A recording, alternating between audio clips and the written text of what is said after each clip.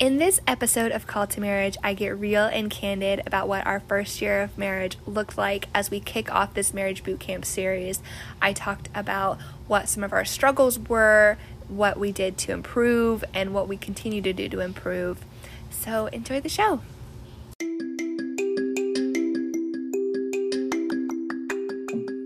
Hi there. Welcome to Call to Marriage, a show about navigating life as a military spouse. I'm your host, Callie, a newcomer on the scene of what is the military spouse life. The military community is a tight-knit, but sometimes tight-lipped one. I hope to pull back the curtain on life as a military spouse to answer the questions that I wish someone would have answered for me, talk about my experiences I've gone through, or talk about the ones that I'm going through right now. I'm always learning new things about this crazy new life and invite you on this journey with me.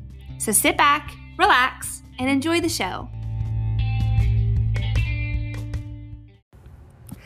Hello and welcome back to Call to Marriage. We are kicking off our marriage boot camp series, and I am so excited for you guys to hear all the awesome resources that we have coming on to talk about marriage and how to strengthen a marriage, building into that marriage tool belt.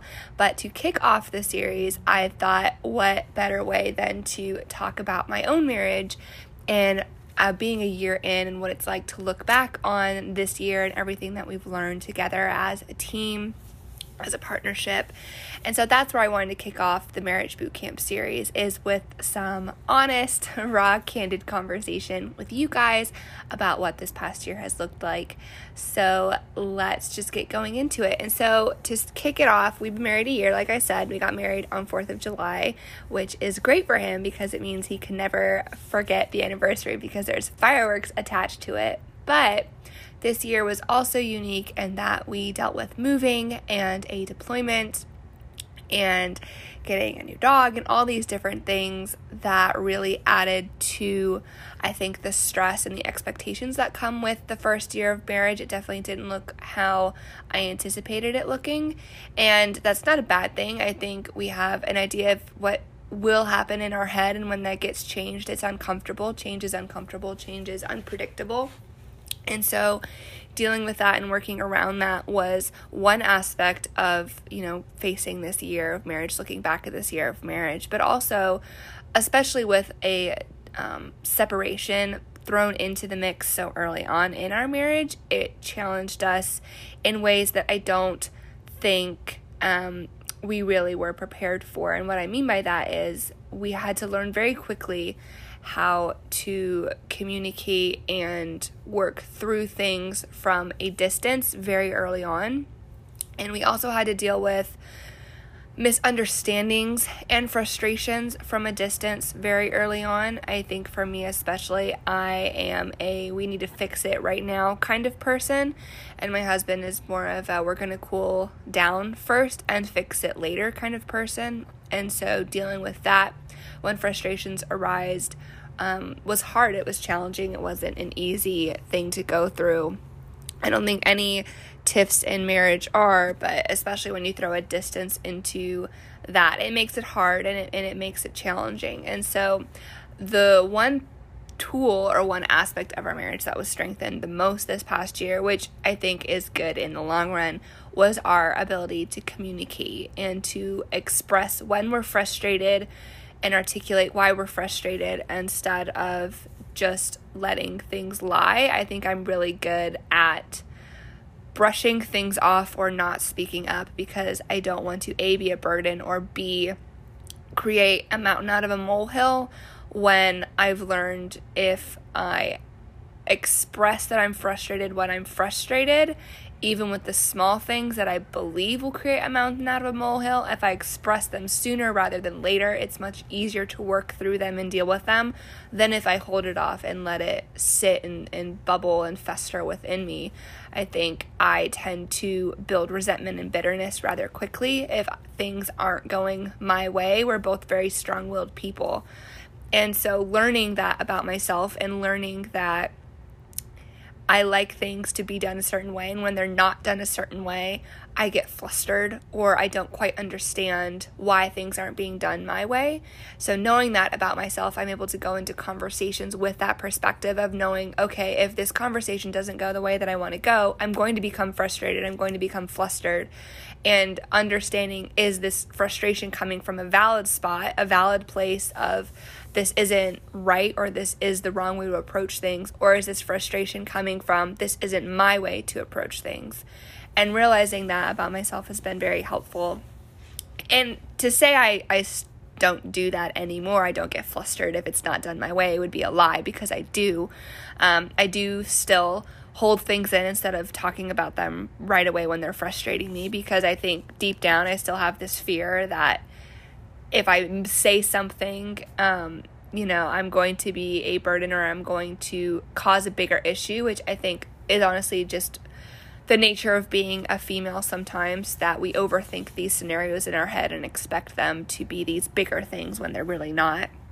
But I will say, addressing issues when they come up instead of letting them lie, for the most part, I've gotten a lot better at. And I don't think I would have gotten better at that if we hadn't had the separation and the forced communicating needs succinctly and clearly, because when you don't have body language to read off of, words can get misinterpreted, especially if, you're just texting, or if you're doing, it can be very easy to have things be misinterpreted. So learning how to communicate needs and wants clearly was a big growth point for us looking back at this year.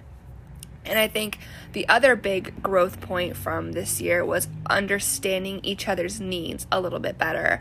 I know I've talked about the love languages on this podcast before, and that's only because I think that they're just so valid, and they really do come into play quite a lot more than I thought they ever would, in that I believed that I was marrying someone with the same love languages as myself. I think my husband felt the same way too. And then when we started to realize we weren't speaking the same love language, was when we were able to understand that this person does love me, they just show it a different way. So for me, one of my love languages is words of affirmation, acts of service, and gifts. And my husband is very much so physical touch and quality time. And so for me, if, I wasn't getting flowers, or if I wasn't getting small trinkets, or, certain things around the house weren't being done in the way that I wanted them to be done, it felt like I wasn't being loved. Whereas my husband, if he wasn't getting his physical touch or quality time, or if I was on my phone when we were hanging out, he wasn't feeling like he was being loved. And so understanding that about each other, I think one of the things that's touched on in the 5 love languages is that we show love the way we want to receive love. And so we believe in our head that we're showing this person an immense amount of love and care, and that everything is fine and dandy because we're showing them love how we wish to receive love. When in reality, if that's not their love language, if that's not how they communicate love, or if that's not how they desire to be loved, it can come as if we're not showing them affection at all. And so understanding that my husband's not a gifts person, and that when I would give him small gifts here and there, they weren't hitting as impactfully as if they were to be received on my end. And so learning that about each other and understanding that, and also how to do that from a long distance, again, was challenging. It wasn't that it was impossible. I think there are ways to show each of the love languages from a distance, and I know I've talked about that as well in a previous episode, I believe with Courtney. If you want to go back and listen to that, she made some really valid and awesome suggestions for showing love from a distance, and how you do that, especially if your partner's love language is physical touch or affection, what that can look like. But also to that point, understanding how to think through the love languages, even that exercise alone of saying, okay, my husband feels love in this way, I feel love in this way, what are things we can do from a distance that will match that? And thinking through that, I think, was an exercise that caused me to remove myself from myself, and how I desire to be loved, and really think through ways in which I could show my partner love, and ways that I could articulate love to him in a way that was going to be meaningful, impactful. Thinking through that exercise removed me from the equation and made me focus on my partner, which in turn, I think, strengthened not only my bond with my husband, but also causes me to focus on him instead of myself, and how I want things to be done and how I need things to be done. And any exercise that moves the focus from yourself, that shifts the focus away from, your self-center, I think is helpful, because I think a lot of times we really focus on our own needs, and that's not to say that we shouldn't focus on our needs. We should. There's a time and place for that. But when you bring a partner into the equation, when you bring your person into the equation, only focusing on your needs and how you need things to be done and how you need love to be shown to you, and having that you center removed from it, is how you're going to see growth. I think I personally struggled a lot in the first 6 months of marriage, because one, my person was gone and I was depressed and I really wanted him to be home, but also I struggle so much removing myself from the conversation. If my love isn't being met in the needs that I need it to be met, if things aren't being done in the way I need them to be done, I have very much so a A-type personality, if you can't tell. But I struggled a lot in those first 6 months because life wasn't going the way I needed it to go. I didn't feel like I was loved because love wasn't being shown in the way I needed it to be shown. And I couldn't articulate that, because in my brain, my partner should have known right away what I needed. And I think that might be a trap that you put yourself in as well, is that we believe our partner should know these things. They've been with me long enough, they should know this. But if I've never communicated that, or if my needs have changed and I never communicated that, if I've never told my partner what I needed, it is this belief that they can read minds, which is, I don't know anybody, unless you're an X-Men, that can read minds, right? That's an unrealistic expectation that I think, too, is very much so, and this might be me getting on a soapbox, but, Hallmark movies where the gentleman flies in and, they know right away what she needs, or they can see right away what she needs. And there's no conversation, there's no communication, there's no talking that takes place to communicate that. He just knows right away what she wants and what she needs. And in reality, that's not true at all. Our needs changed, our views changed, our desires change.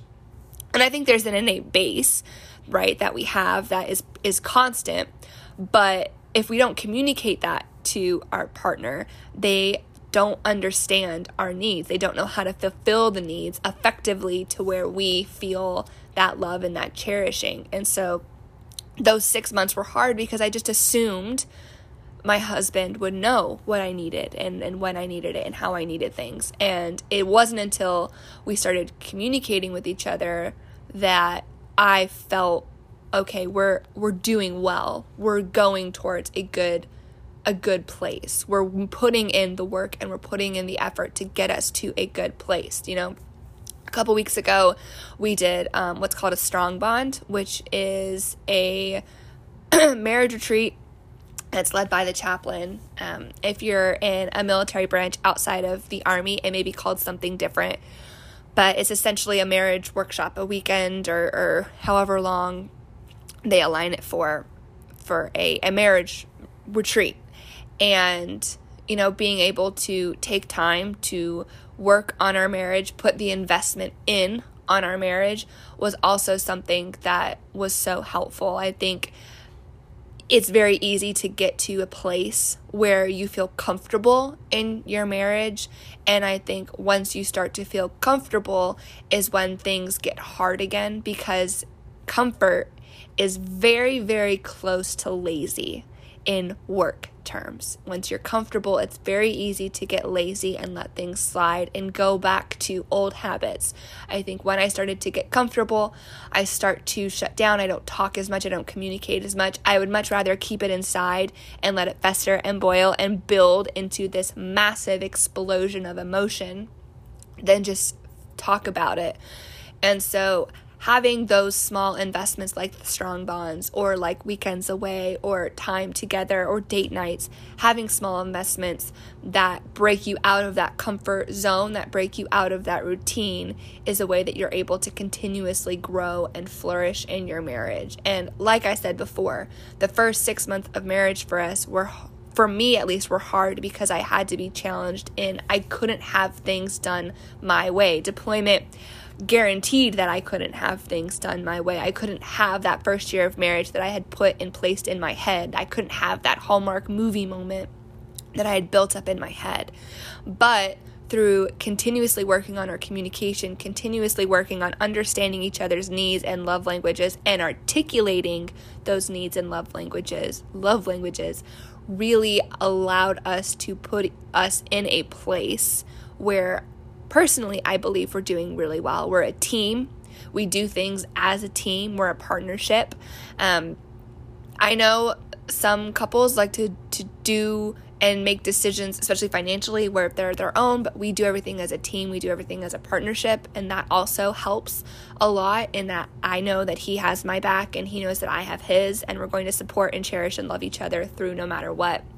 And so being a team, being a partnership, articulating, communicating, and taking time to invest in us and invest in our team and invest in our partnership has been what has allowed us to grow so much in a year, allowed us to flourish in a year.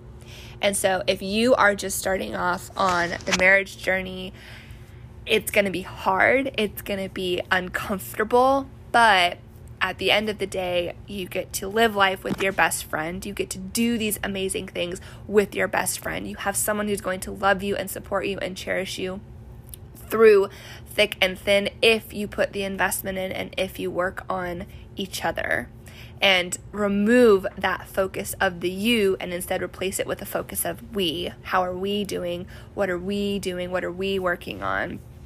So again, like I said at the beginning of this episode, this marriage boot camp is going to be so awesome. I have so many cool different interviews coming in to talk about how to work on a marriage, how to flourish in this marriage tool belt, talking about, active duty marriages, talking about how to fight in a relationship, how to come together and be a team and what that looks like. And all of these different things is just going to be so crucial to building that marriage tool belt, to building the tools and the weapons you can use to fight anything that comes in contact with your marriage that means no good or isn't going to be fruitful. So if this is your first episode with Call to Marriage, welcome. This is a community for new and seasoned spouses, but with a focus on new spouses to navigate military life and what military life looks like. If you have a question or if you're curious or you just need help and you're going through this and it's weird and it's uncomfortable, you can email calltomarriage at ask.ctmpodcast@gmail.com or DM us on Instagram at calltomarriage. I am so grateful to have everyone on this journey with me. If you're listening on Apple Podcasts, please leave us a rating and a review. It truly helps us so much to just continue to grow this podcast and reach more spouses. So with that, I look forward to the rest of you listening in to the rest of the Marriage Bootcamp series, and I will talk to you all very soon. Bye.